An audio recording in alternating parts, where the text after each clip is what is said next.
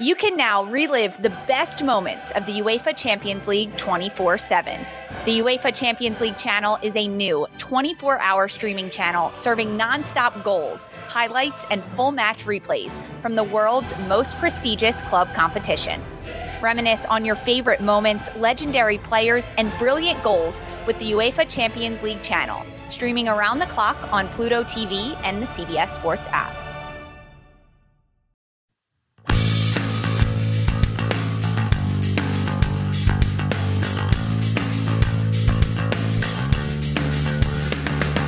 Welcome to the First Cut Podcast. I'm Rick Gaiman, and this is your tournament recap for the Northern Trust, the Dustin Johnson Open. I believe it's been renamed. Joining me to break it all down and talk DJ, let's bring him in, Greg Ducharme. What up, Greg? What a weekend. I mean, it's not often you get to celebrate something where you know what the outcome is. And for Dustin Johnson this weekend, I mean, he's elevated his game. It's really impressive. What a scoring differential he has in this year. I mean, if this was a stock, it would kind of mirror what we have going on in the market right now. So it's been very interesting. What a weekend. Unbelievable stuff from Dustin Johnson, KP, Kyle Porter. The Twitter sphere on Sunday was essentially just who could get as many Dustin Johnson crazy stats out there before he wrapped it up. Yeah, it was an extravaganza for Justin Ray to show off. By the way, I need more of Greg talking about the stock market. Let's get deep on that. That would be sweet. Maybe we can do a bonus pod. Okay, I want you guys real quick. You said the numbers thing. I'm glad you brought it up. What was your favorite? It could be anything. Your favorite DJ stat that you saw on Sunday? Because I mean, it could be career, it could be single round, single event, whatever. What was your favorite one? So I think for me, it was the one from No Laying Up, which I think you liked or retweeted, where in 271 starts, Tiger Woods has 71 wins, DJ's at 22, and Phil's at 20. You know what you did, Kyle, is you came up with the on pace for JT and Rory, which will obviously happen. But I thought that was a great stat. You're just playing the role of Mark right now because he's not here. That is wild, and every Tiger stat looks wrong. It looks like a typo. Yeah, 71, and you have to put because the no laying up stat was like Tiger 71 LOL. Like you have to put LOL so that we know that's not a typo. That's how crazy that is. I mean, it would look like 41 would be a typo. Right. And it's 71. It's crazy. I think my favorite stat, and this, you could pick you could pick whatever, but Ryan Palmer, 4 rounds of 68 or better, 67. It's not like it's really good. And a 68 finishes T8 in a PGA Tour event with the 125 best guys, and he gets beat by 15. I mean, JT just tweeted this. He's like, I don't – I mean, he kind of like had the caveat of, I know everybody says this, but what course was DJ on? I mean, it's unreal. Like, I think it's like we're sort of blowing past it just because it's like, oh, DJ won another event by a lot. But to beat the entire field of an event with the 125 best guys on tour by 11, that's a joke. Yeah, if it didn't finish in the dark, Harris English would have finished 20 under or better, and it would have been probably a 10 or 11 shot victory. So DJ made birdie in the dark. I know he did. What is this? Look, this is all I'm saying. Harris English is basically finished at 20 under par and got beat by 10. I mean, the shot link tells me he basically finished at 19 under par. If Sebastian Munoz didn't only have to play the front 9, he would have won this golf tournament. Actually, DJ still would have won. Look, this is he's got 4 putts to come in solo second. It means nothing. There's clearly a little bit of a rush. So I know he gets to 19 under, but he's at 20 going into one of the easiest holes on the property, and he gets beat by double digits. It's not like he. Look, when Tiger was 12 under and won by 15 at the Open Championship, it's one thing to get to 12 under, but to reach 30 under is mean, it's only happened twice. It's unbelievable to me. That number just, it's hard for me to wrap my head around how low that actually is. It's an unfair comparison because what Tiger did, it sits on its own level. I'm just trying to say, if you're around par, it's easier to separate yourself. Getting to 10 under is easier than getting to 30 under, obviously. It's easier to make a par than it is to make a birdie. I know conditions are a huge thing here, and I'm talking myself in circles. Look, he reached I'm enjoying it. Par. I just want to go back to the stock market. I apologize to our friends at the United States Golf Association. Tiger was 15 or won by 15 at their event, not at the Open Championship. That's a good point, Scott. Thank and you. Also, just go to the strokes gained, right? Like Right. We're talking about par. We're talking about all these numbers. Best strokes gained number, shout out Justin Ray, since Phil and Stinson at the 16 Open at Troon, which was also in the conversation today because the Women's Open was played there. The Phil, well, we've talked about this before. We talked about this over. The Phil coming in second thing is mind-boggling, right? Oh, it had to be him. Yeah, it had to be him. No one else could do it. Let's jump into driving the tour presented by Volvo, and Dustin Johnson did all the driving all week long. This is his 22nd career PGA Tour victory, now tied with Raymond Floyd. He is, oh, by the way, Greg, the new #1 player in the world. That's just been a hot potato the last couple of weeks. DJ, we'll see how long he can hold on to it. I mean, we've kind of talked about this. He missed, 3 greens all week? I mean, there's so many stats, but also not enough ways to describe how incredible this was. The thing is that is amazing to me is how easy it looked. It didn't look like he was stressed at all. It was simply a putting contest. Can DJ make it from 12 feet? Well, sometimes yes, sometimes no. But it was never like he was grinding. It was never like, oh, DJ's in trouble. We could have a 2-shot swing here. You never felt that. It was like, how can he make another one? Can he really make? Is Dustin Johnson really on a 59 watch again on Sunday? I mean, he had 8 feet on 9 for 29 going out. Greg's flabbergasted. It was shot after shot. The shot on 8, I guess, to me was it amazed me. The shot on 9 amazed me. Those 2 holes were playing a little bit more difficult than other ones, and it was a situation where a lot of players would kind of take their foot off the gas, or you try to get it on the green. DJ had a completely different attitude today, and he did today what he wasn't able to do at the PGA Championship, which is go aggressive and really separate yourself. So it was impressive.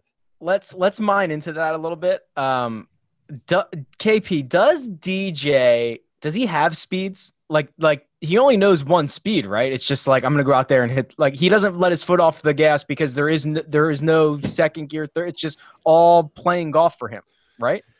Yeah. And yeah, when Greg says, he's never really, you didn't see him stress. Have you ever seen him stress? Like, what's the last? Well, there are situations at the PGA Championship where he maybe is short-sighted himself, or he's got a 5-footer for par, and you can see he's really grinding over it. And I know, like, he's an easygoing guy, but there are moments where you can tell, at least as a viewer, that it's a big moment in the tournament, and he didn't have that at all today. You know what he grinded the most this week was back 9 when he shot 60. There were a couple of 5-footers that you're like, man, he is getting after. I mean, he was like, it was from every angle, the whole deal. I brought this up multiple times this week, but I think it's important because when I think about some of this stuff, I go back to so JT on, was it Saturday at the PGA? He goes out and 4 under early, and you're like, oh, is JT going to make a run?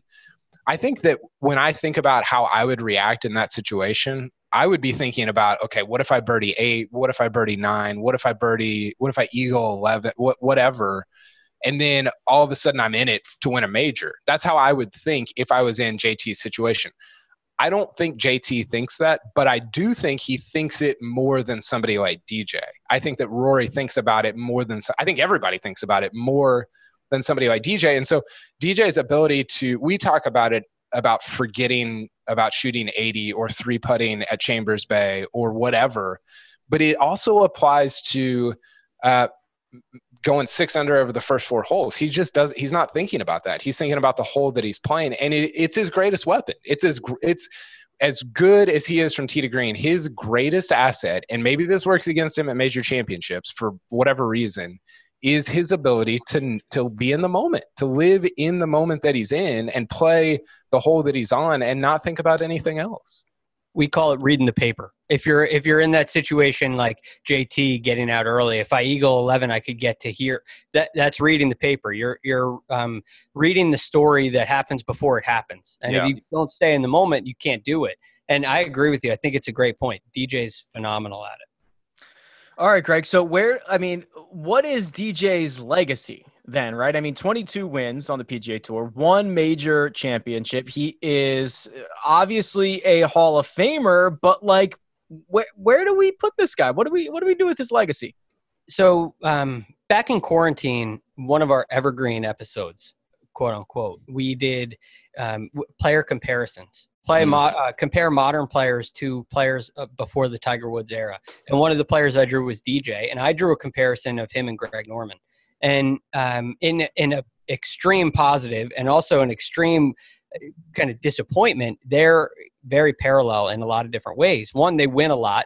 Two, they've been the best player of their generation, or at least in the conversation for most of their career. But there's also always the question of what if.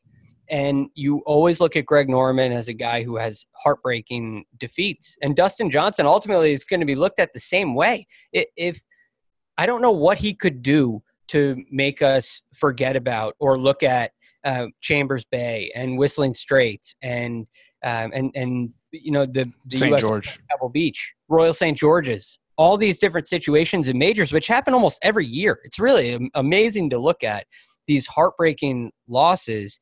I know right now we look at it as, well, it doesn't really bother him, but that affects his legacy. And for him to have 1 major is a little bit of a letdown. So if he gets 2, we're still going to wonder what if. And unfortunately, we see this kind of week and we think this guy is so talented. He's the best player of our generation. But at the end of his career, we're always going to wonder what if. So 2 things here. 1, DJ shooting a disappointing 60 in an event that he won by 11, like, is the summation of his career. Like, that's his career right there. I mean, it sounds idiotic, but it's true. And then 2, I think it's weird that he's never really contended at Augusta, because so 2 reasons. 1, he goes to Augusta, it's like a par 68. I mean, just the way he hits it, the way he shapes it, it just is. Right. And 2, I think he's a really great putter. Like, I don't know. There have been moments where you're like, oh, maybe he's not. But I just feel like you look at the numbers, you watch him, his speed is really good. He's just he doesn't stand over a 5-footer and I'm like, oh, this is like 50-50. I think it's going in every time. And that's maybe not the best way to say how good somebody is at putting, but those are 2 things that you look at Augusta and it's like, man, how has that not happened? So I think, to answer your question, Greg, I think him winning a Masters would I think negate a little bit of the major championship talk. So do you feel that happened with Sergio? Say that again. Sorry, Rick. Do you feel like when Sergio won the Masters, it had that effect, or is it different because it's a first time? What do you think about that? Because Sergio has a lot of heartbreaking defeat in majors too, and he eventually wins a major. I know for me, I still think, what if with Sergio? I think of him as an extremely talented player who, with all he's accomplished, has underperformed. Yeah, I think the interesting thing there is, I think Sergio is a one major club guy. Like, in this generation, you've got all these guys, the Adam Scott, the Justin Rose, and these are guys that are DJ's age, right? Adam Scott, Justin Rose, Sergio. I'm trying to think of who else has. Jason Day's a little younger. These different kind of 35 to 40-year-old guys that all have 1 major. I don't think about DJ in that club. I think about him as like a 3 or 4 major guy. And so I do think it's a little bit different than a Sergio winning the Masters.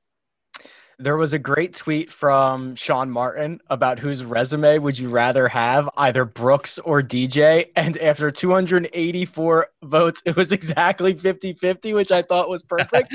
So now we have to talk about it because I think it's a really good question. Greg, we'll start with you. You can choose Dustin Johnson's now 22 wins and 1 major, or Brooks's 7 PGA wins, 4 major championships. And if you would like me to tell you where they stand on the career money list, because that's all I care about, Dustin Johnson, 64 mil, Brooks Koepka, 31 mil. You are so greedy, Rick. Come on. I'm only teasing. I want the fat checks. Look, this is such a hard one for me. I sit in 2 places, and both of them have things that I view very highly. Majors are it's what we all play for, right? It's we don't. King of the castle. Well, in a way, we do. Brooks, what way? So Brooks has. Well, look. We gear up for majors. We get nervous. Oh yeah. I guess right. In our covering, look, it's all about majors. We are analyzing players with the idea of majors in mind. Always. What are they going to do at the U.S. Open? That's probably a thought we have about DJ. Maybe a question we come up with later on in the show. But so majors are the king of the castle here, for lack of a better term. And then you have longevity, which for me is another really important thing. And there are a couple of players whose careers are maybe overinflated because of majors. And Brooks is too soon to tell yet. But Jordan Spieth, for instance, if his play continues, he's a Hall of Famer because of basically 3 years of his career. A 3-year period, he became a Hall of Famer. Yeah. Brooks Koepka, if he doesn't continue to do great things, which I'm not saying is going to happen, it's just if it ended today, if he kind of did what Jordan Spieth has done, he would be a Hall of Famer because of 3 years of his career. Whereas DJ has played now 13 seasons he's been one of the best players in all 13 seasons. And I put a really high value on that. Add double the money. I think I side with DJ here, which is hard to say with only 1 major versus 4. I think I'm Brooks, but the major thing is I'm surprised by that. Well, yeah, 4 majors is a lot. Yeah, and to short list. Yeah, it's really crazy. I think it's hard. Like Zach Johnson has more majors than DJ.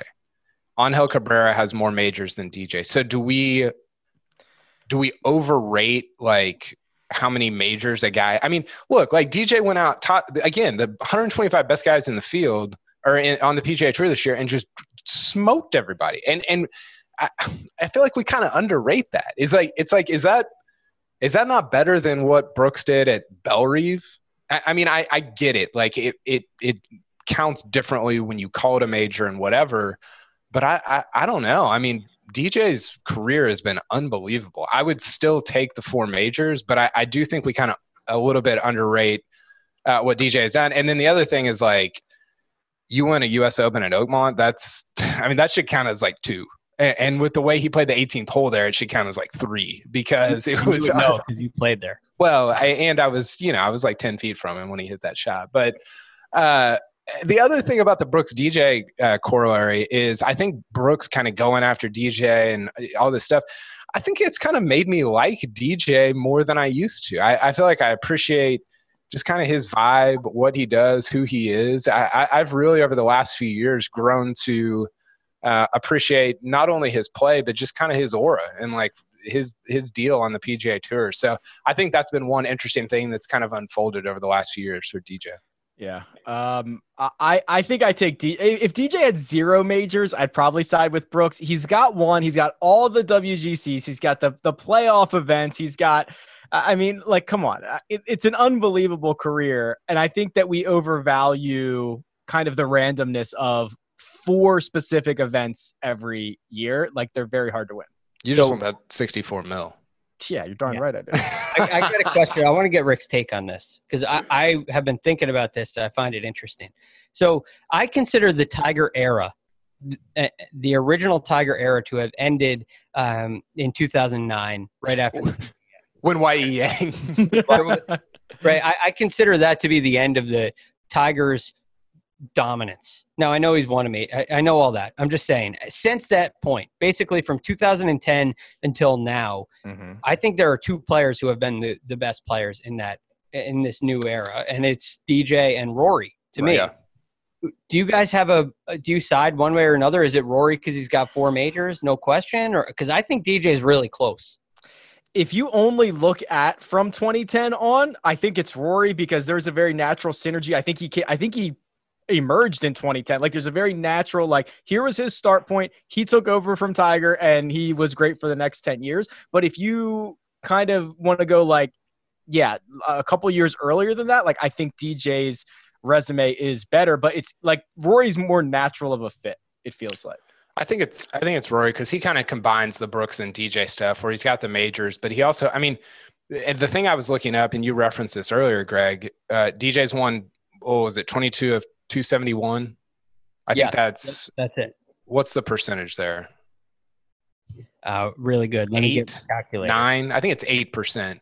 8%. Rory's won 18 of, I think, 181. I looked it up. So he wins about 1 out of every 10 events, right? So it's hard for me to go just because he doesn't have as many wins and he hasn't played as many events. It's hard for me to go against you just because you're a little younger and haven't won quite as many times as DJ, especially when you've got the 4 majors compared to 1.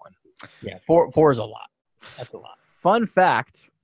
Dustin Johnson's first PGA Tour victory, the Turning Stone Resort Championship. That's where we used to go when we were 18 because it was on an Indian reservation. It's the only place you could gamble before you were 21. So we drive up there. That's your fun fact. Harris English. Wait, can you guys tell me who finished second in that event? Wrong answers only. Oh, who's the guy on golf? Nota Begay Jr. Did he? Yeah. No, Junior. but he Nota Begay the third. What is he? The third? The third, yeah. Okay. That would have been his dad would have been pretty old.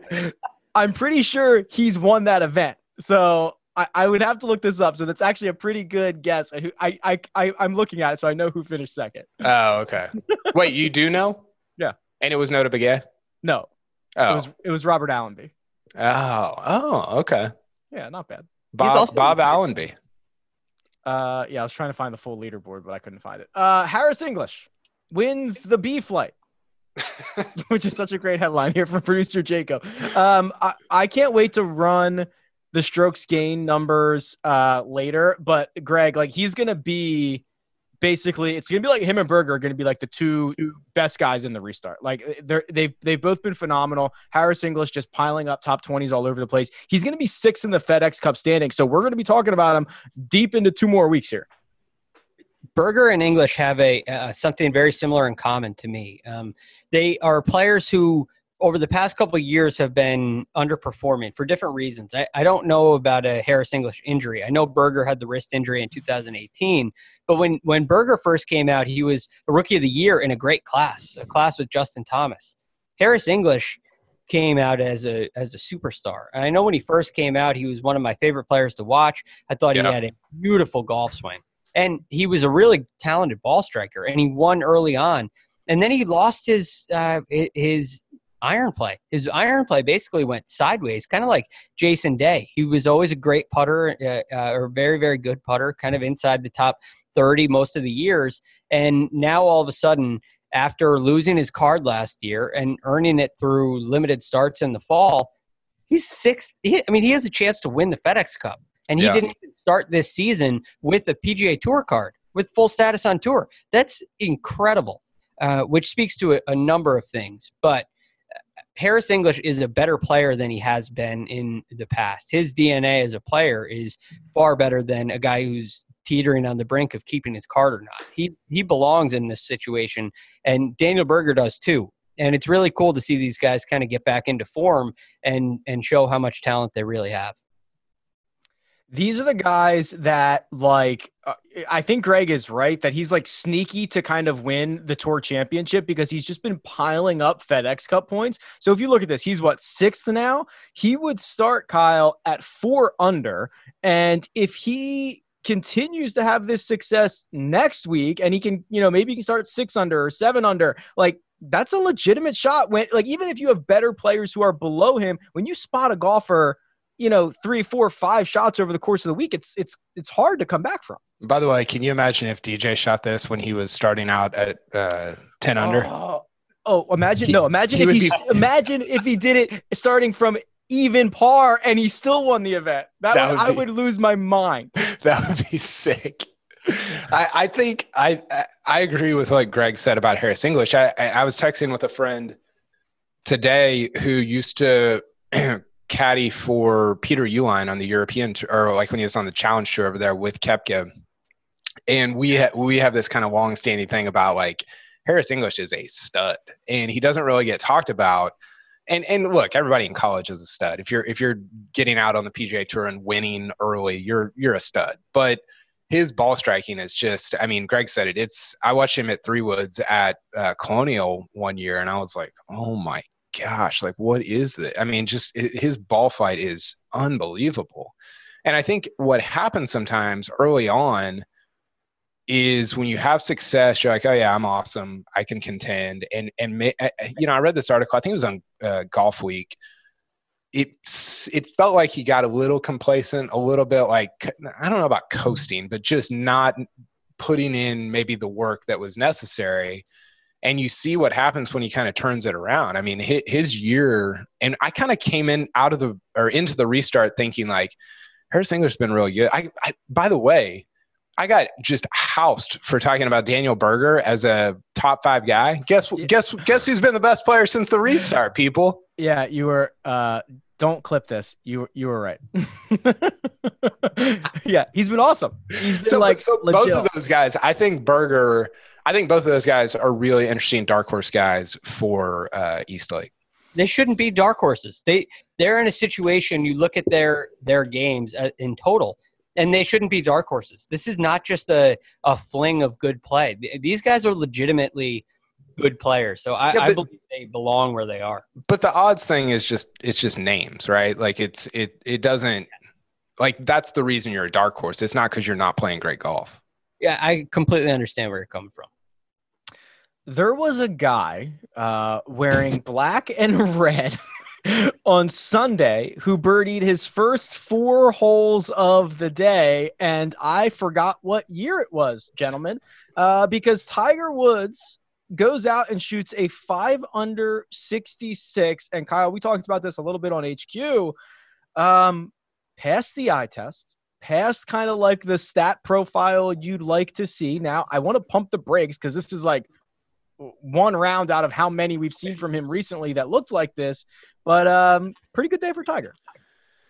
It was. And I think you kind of go into Olympia Fields like, okay, well – and we do this thing, and I loved what you had on JT, and we can talk about it in a second if you want. Actually, why don't you give your JT stat?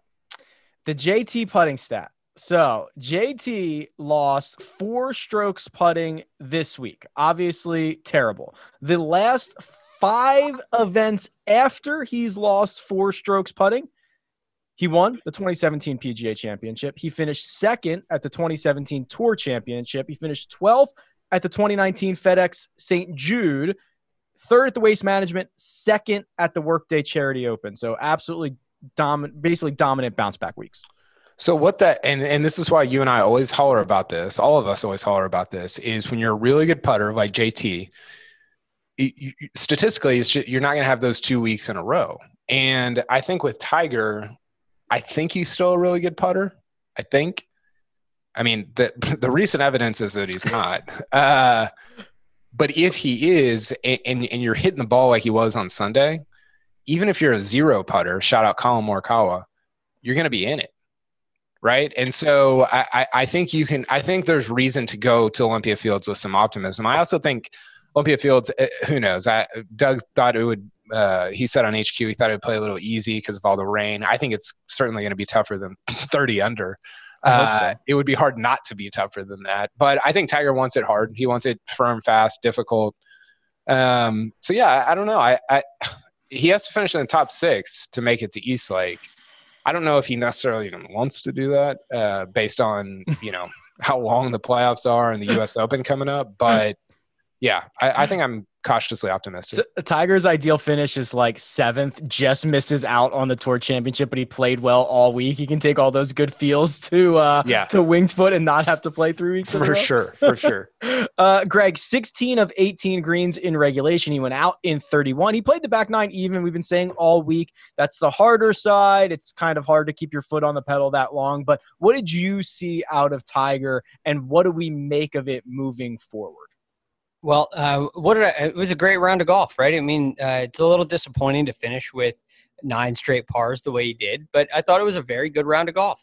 Now, here's the thing about going forward is we've seen him play great rounds of golf, but what is he has had a hard time spurring on momentum, and it speaks a little bit to rust. He gets himself in a situation or a putt doesn't fall, or he misses a fairway, doesn't have an angle at a hole where everybody's making birdie. There are these situations that he's facing where he's having a hard time for one reason or another stringing it together and carrying out and completing a round of golf, completing 4 rounds of golf for a tournament. And that's what we're lacking from Tiger right now. Those 2 middle rounds that we saw this week, we've kind of seen over the past couple weeks where the middle rounds aren't great. And it's exactly what he did at the PGA Championship. He's in the mix. He's out of the mix. He's out of the mix. He plays a great round on Sunday. And we think that's going to lead to something going forward. It reminds me of, and Rick, we've talked about this before, like the San Francisco 49ers, the year they trade for Jimmy Garoppolo and they have 0 wins. They get Garoppolo, they win 4 in a row, and everybody picks them to win the Super Bowl next year. Those 4 games are a lot different than the first 4 games of the next season because the pressure level is completely different. So, I don't know. I got to see Tiger string 4 together. I'm not sure this is the week. I'm not crazy about Tiger on golf courses that he doesn't know. I guess Bellerive would be an exception to that. But when Tiger goes onto courses that are I guess Zozo too. I guess we'll see. Tough scene for you there. That was not a great one. But I typically like Tiger on courses like Augusta National, places he knows. He tends to come in with a little bit more confidence, and you're more likely to see the bad tournament. You're more likely to see what we saw at Harding Park, where maybe he makes a cut, maybe he doesn't, and it goes sideways on some new courses.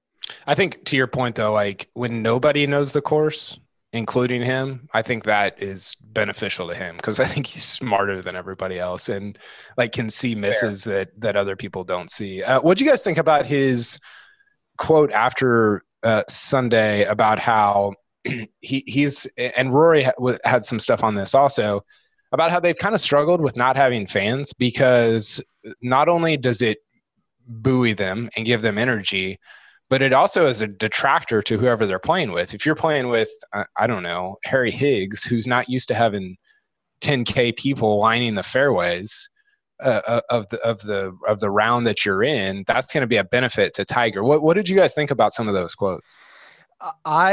I think it makes sense. I mean, I don't know whether it's because they used it. I mean, they're saying they used it as momentum. They used it for energy. It obviously hurts. We know it. We've heard this for 2 decades. It hurts the guys that Tiger is playing with, all that stuff. But I just think those guys had the most drastic change.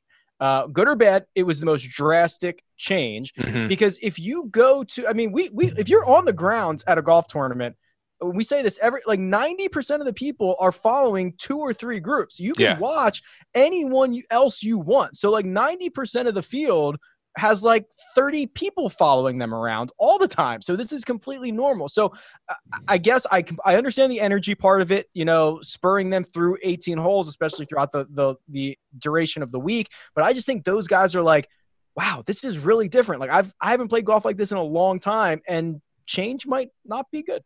Yeah.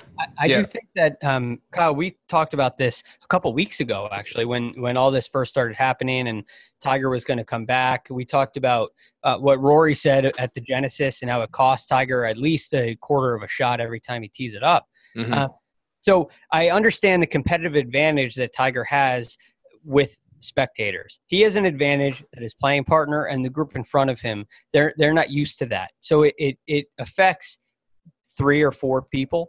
Depending on whether they're playing in threesomes or twosomes, that's usually all it affects. Now, if Tiger's sitting in the lead or in the second to last group or around the lead, then I think it's a huge advantage. If Tiger's first out on Saturday morning or on Sunday morning, I don't think there's really much there. Maybe it spurs him on a little bit. I guess you could see that, but I think it matters most when Tiger's in contention on Sunday. Yeah, it's a great point. I think I was wrong about thinking that it would be beneficial to Tiger and kind of the other superstars. I really think, I mean, I watched most of their round on Saturday and then again on Sunday, and it was just listless. Like there was just nothing there, for both Rory and Tiger. And I mean, some of that Rory said, look, I'm not playing well, so I'm not like getting myself fired up. And you've seen other superstars thrive as, JT's won. Like it hasn't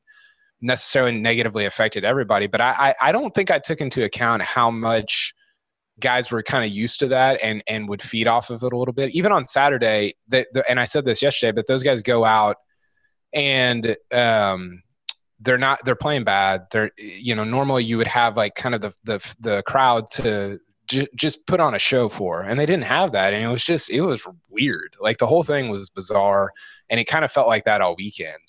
So I don't know. I'm interested to see kind of how that progresses into the US Open, especially the Masters. Masters is going to be so weird without people there. And I don't know. I don't know if that necessarily affects or benefits one guy or another, but I do think it's come into play with Tiger, Rory, guys like that more than I thought it would.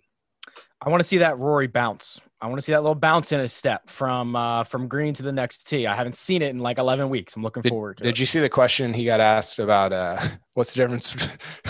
Yeah. I feel bad. I sort of took the question out of context because it was so funny, but I pulled it from the transcript and it said, what's the difference between a triple bogey and a birdie? And he said, I don't know. I usually four strokes. What was the point of the question though? I did not see the context. I don't get it. Well, I think the question was getting at like, how fine is the line between success and failure? Got it. But it could have been asked a little better. It could have said, how fine is the line between success and failure? Yeah. That's my favorite quote of all time is when that reporter asked Mark Leishman if he knows what he doesn't know. And Mark Leishman's like, I'm sorry, what? What? I don't. And then he finally goes, no. And we're like, okay, no, he doesn't know what he doesn't know. Best thing ever. Let's talk about who's moving on and who is not. I will say this. I dunk on the FedEx Cup points basically all season long. I kind of love this now. Like in the right moments, like these tournaments are awesome. Yeah. When there's so much on the line.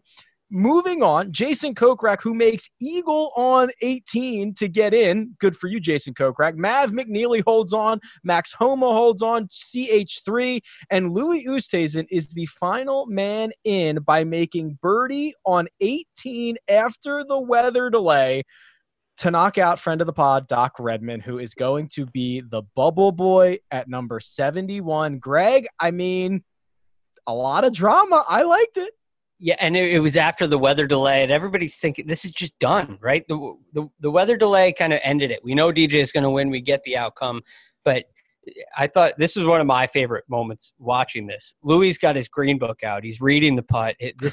They're showing graphics of how important this is. And my wife sitting next to me like, it's a thunderstorm's coming. Hurry up. What do you have your green book? Call it a pamphlet. What do you have your little pamphlet out for? His brochure. Do you understand how much money this two-putt is worth? You have no idea. The line between 70 and 71 is extraordinary this week. So I thought that was quite entertaining. And I love Louis. Sorry for Doc, but I know that he's got a lot of great years ahead of him. Louis was even taking his hat off because it was so dark to try to get more light under there so he could see what was going on. KP, the drama's great. It feels much easier. I think the telecast is better at it. Maybe the tour's better at it.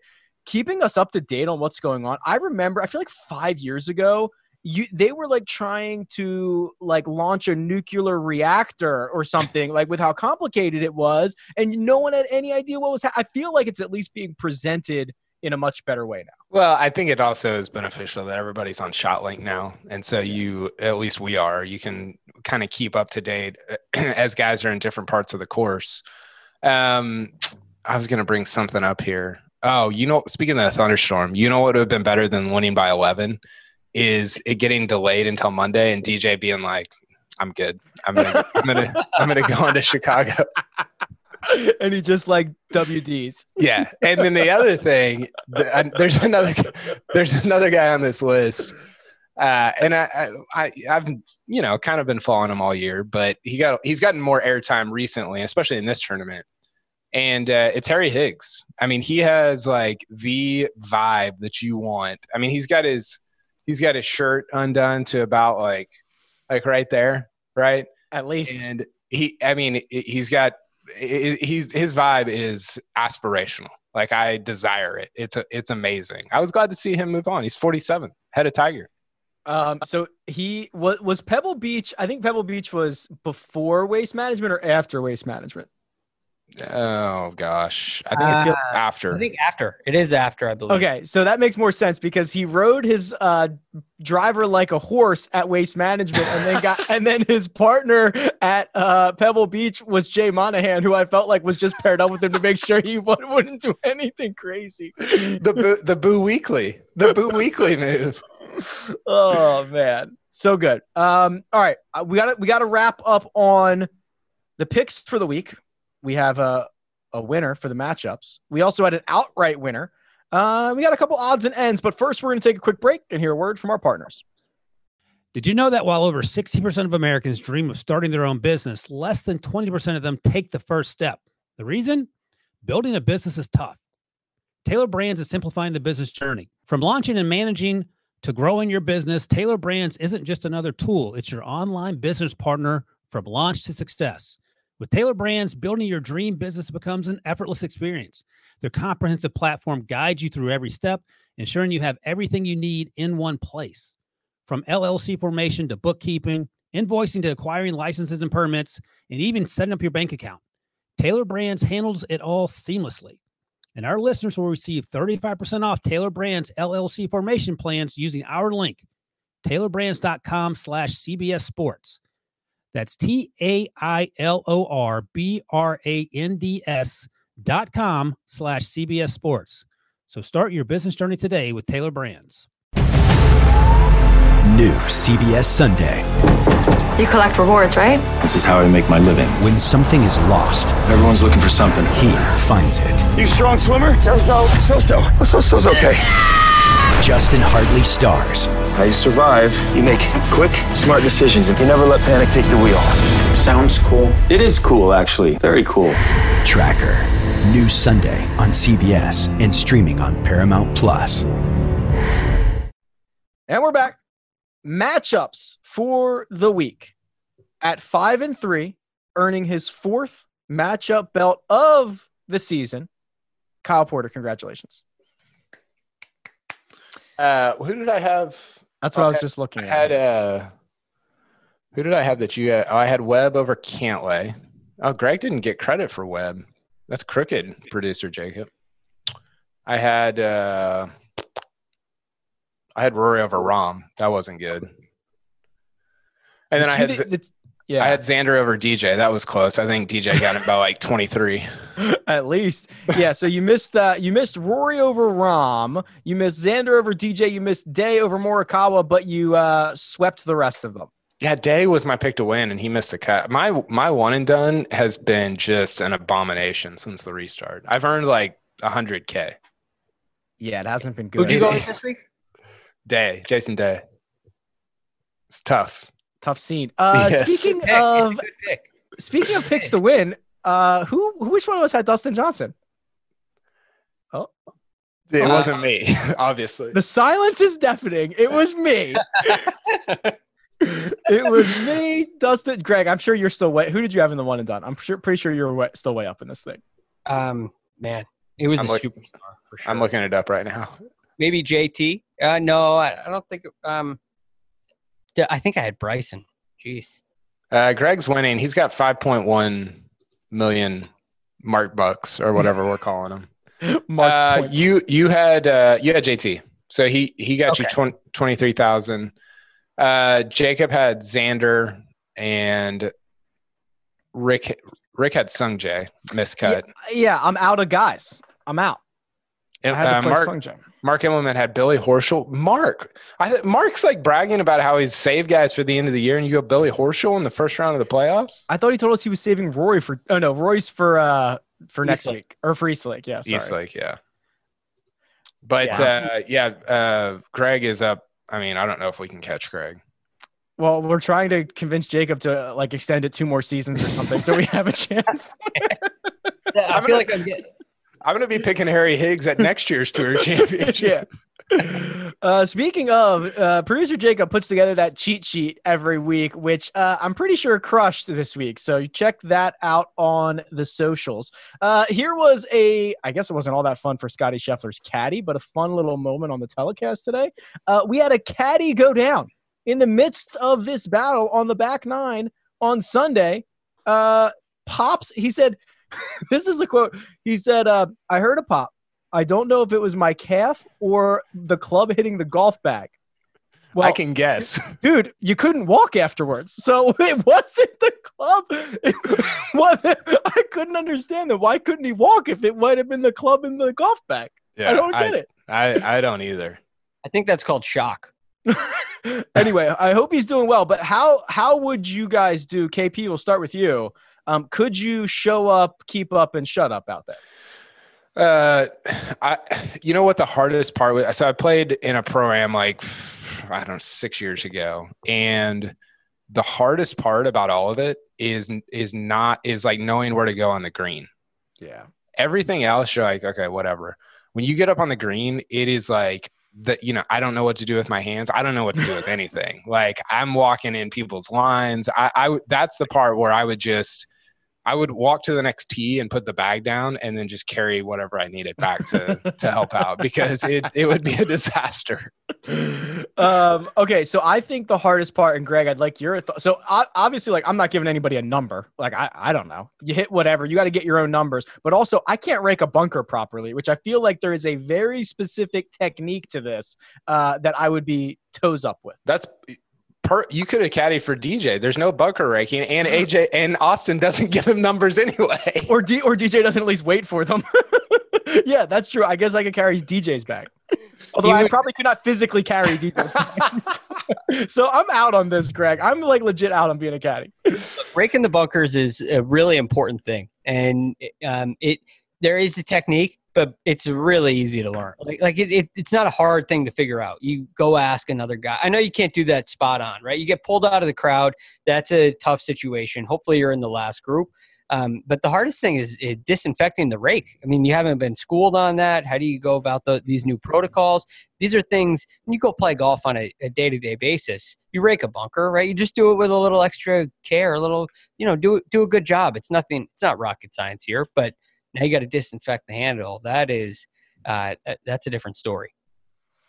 How do you think, what if you get pulled out of the crowd to carry a bag on tour for a guy who's in like the final group or 2 on Sunday, and you carry it for 9 holes? How do I get compensated for this? Does it get prorated? Is this like a couple autographs or I want what? It's 1/8 of it. It's a prorated 7% of like $600K or whatever it was. Yeah, just mail me a check. I'll give you my address. Yeah, that's like $7,000. Deal. I'll take it. Awesome moment in the AIG Women's Open. Sophia Popov, have I pronounced that correctly? We'll go with that. Yeah. Wins this thing. She was like ready to give up golf a year ago, KP, and she didn't even have status on the LPGA, goes out and wins this bad boy. Quote of the year afterwards, she said that winning today was a little different than winning on the Cactus Tour. And I'm thinking, yeah, I bet it was. It was cool. I watched kind of the end of it there at Troon, and Troon, by the way, Todd Hamilton won there back in, what was that, 02, 01, whatever.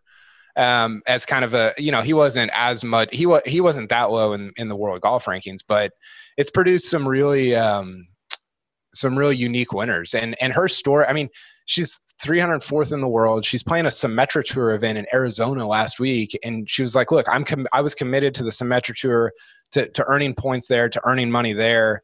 And the Women's Open was a little bit of not an afterthought, but just, I think she said like a bonus. She goes out and wins it. I mean, I would have shot like 98 if I was her on Sunday. And she was kind of nails. It was pretty cool. Speaking of caddying, Greg, she was caddying in an LPGA event 3 weeks ago. This is like, they'll make a movie about this. So there'll be like a 30 or 30 for something. Like this is awesome. This is the stuff of movie. I mean, it's so well said. This is the story from a movie. I do think this is the most likely major championship venue for it to happen. Well, not the venue, but the Open Championship, ladies.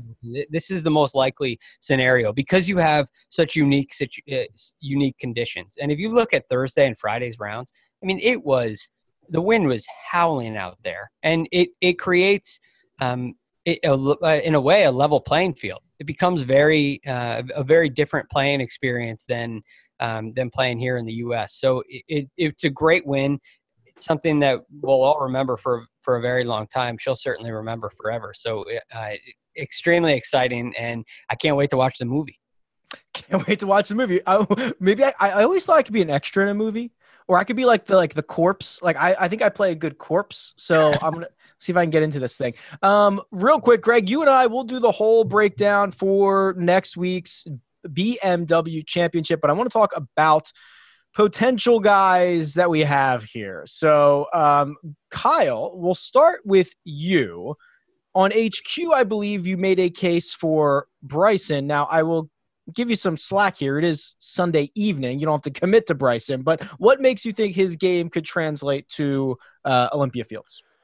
Sorry, I was trying to figure out where Tom Watson was ranked when he almost won the Open in 09. Well, he was 1,353 at the end of 2008. But I don't know what he was like the week before the Open. Got it. Well, the case for Bryson, he won the USAM here. I haven't studied Olympia Fields a lot, so that was probably like a not great answer. I'm basically just going on the fact that he's won here before.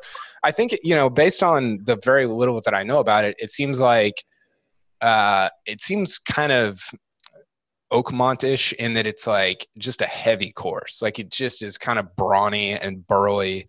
And you think about what Bryson's trying to do, it seems like that would kind of like play well at a place like that. It did when he won the USAM, and maybe even more so now. So he hadn't played that well recently. He missed a cut at TPC Boston. He was okay at the PGA Championship. I guess he finished top 10 there. So that was a good outing. But I don't know. I'm intrigued by his prospects next week based on kind of his past history there. I've already focused a bit on Justin Thomas because of those bounce back putting stats, as we referred to earlier in the episode. Greg, is there one guy in particular you're thinking about for next week? First guy that comes to mind is Bryson. I'm kind of with Kyle on there. I have like Kyle, kind of limited Olympia Fields knowledge, but I did read that there are both the par fives are over 600 yards and they're really long. There's a par 3 that's over 250 yards. That's really long. And we talked about this last week, Rick, leading into TPC Boston. When you have shorter reachable par 5s and drivable par 4s, and they're reachable for everybody, is it really an advantage for Bryson to have his length, or is that advantage limited? Because we know it's always an advantage. And hearing that about the par 5s, that presents a real opportunity for Bryson to succeed. Combine that with the fact that he's comfortable here.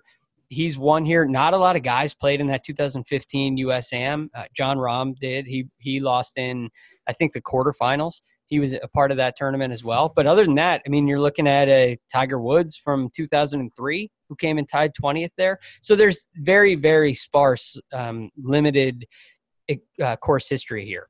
Matthew Wolff also won there in college. Matthew Wolff also, I guess we could play the what if game. If you remove the 77 that he shot on Saturday, was like lights out at TPC Boston, by the way. Yeah. What happened? He was my sleeper for the week, and I'm thinking, okay, Matthew Wolff he's got something go, and then he shoots 77. What was he? What's he doing out there? Well, I think he's going to be one of those guys that you're going to say that a lot, where he'll go 3 rounds or 63 holes of just lights out play. And then you're like, well, what was that 9-hole stretch where he shot a 41? I think that's just like who he is. And that's not a bad thing. You can win a lot of tournaments like that, but I think that's kind of who he's going to be going forward. He's also very young. He'll mature through that and figure out how to avoid the big number, how to avoid the 77, how to turn a 77 into a 72 or something like that, like we talk about with some of these other guys. Yeah. All right, gentlemen. Unbelievable, historic Northern Trust. We head to Chicago next week. We'll be here to break it all down. Let me thank Greg Ducharme for joining. You can find him on Twitter at TheRealGFD.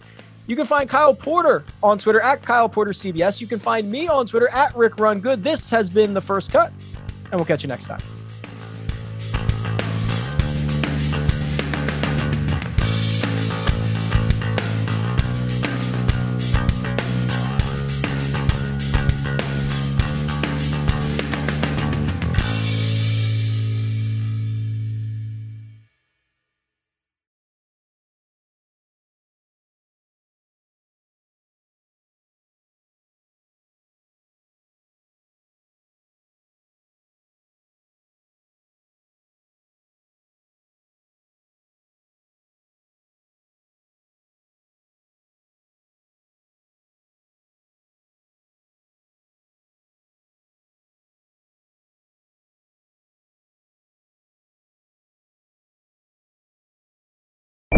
On May 23rd, I want to go back to normal. What's normal? the Paramount Plus original series, Evil, returns. We've already hunted werewolves, demons. And now what? A baby Antichrist? Okie dokie. Prepare yourself You will not beat us. for the end. I have visions of hell. Make it stop, make it shut up. You're not gonna survive this. Evil, the final season, streaming May 23rd, only on Paramount Plus.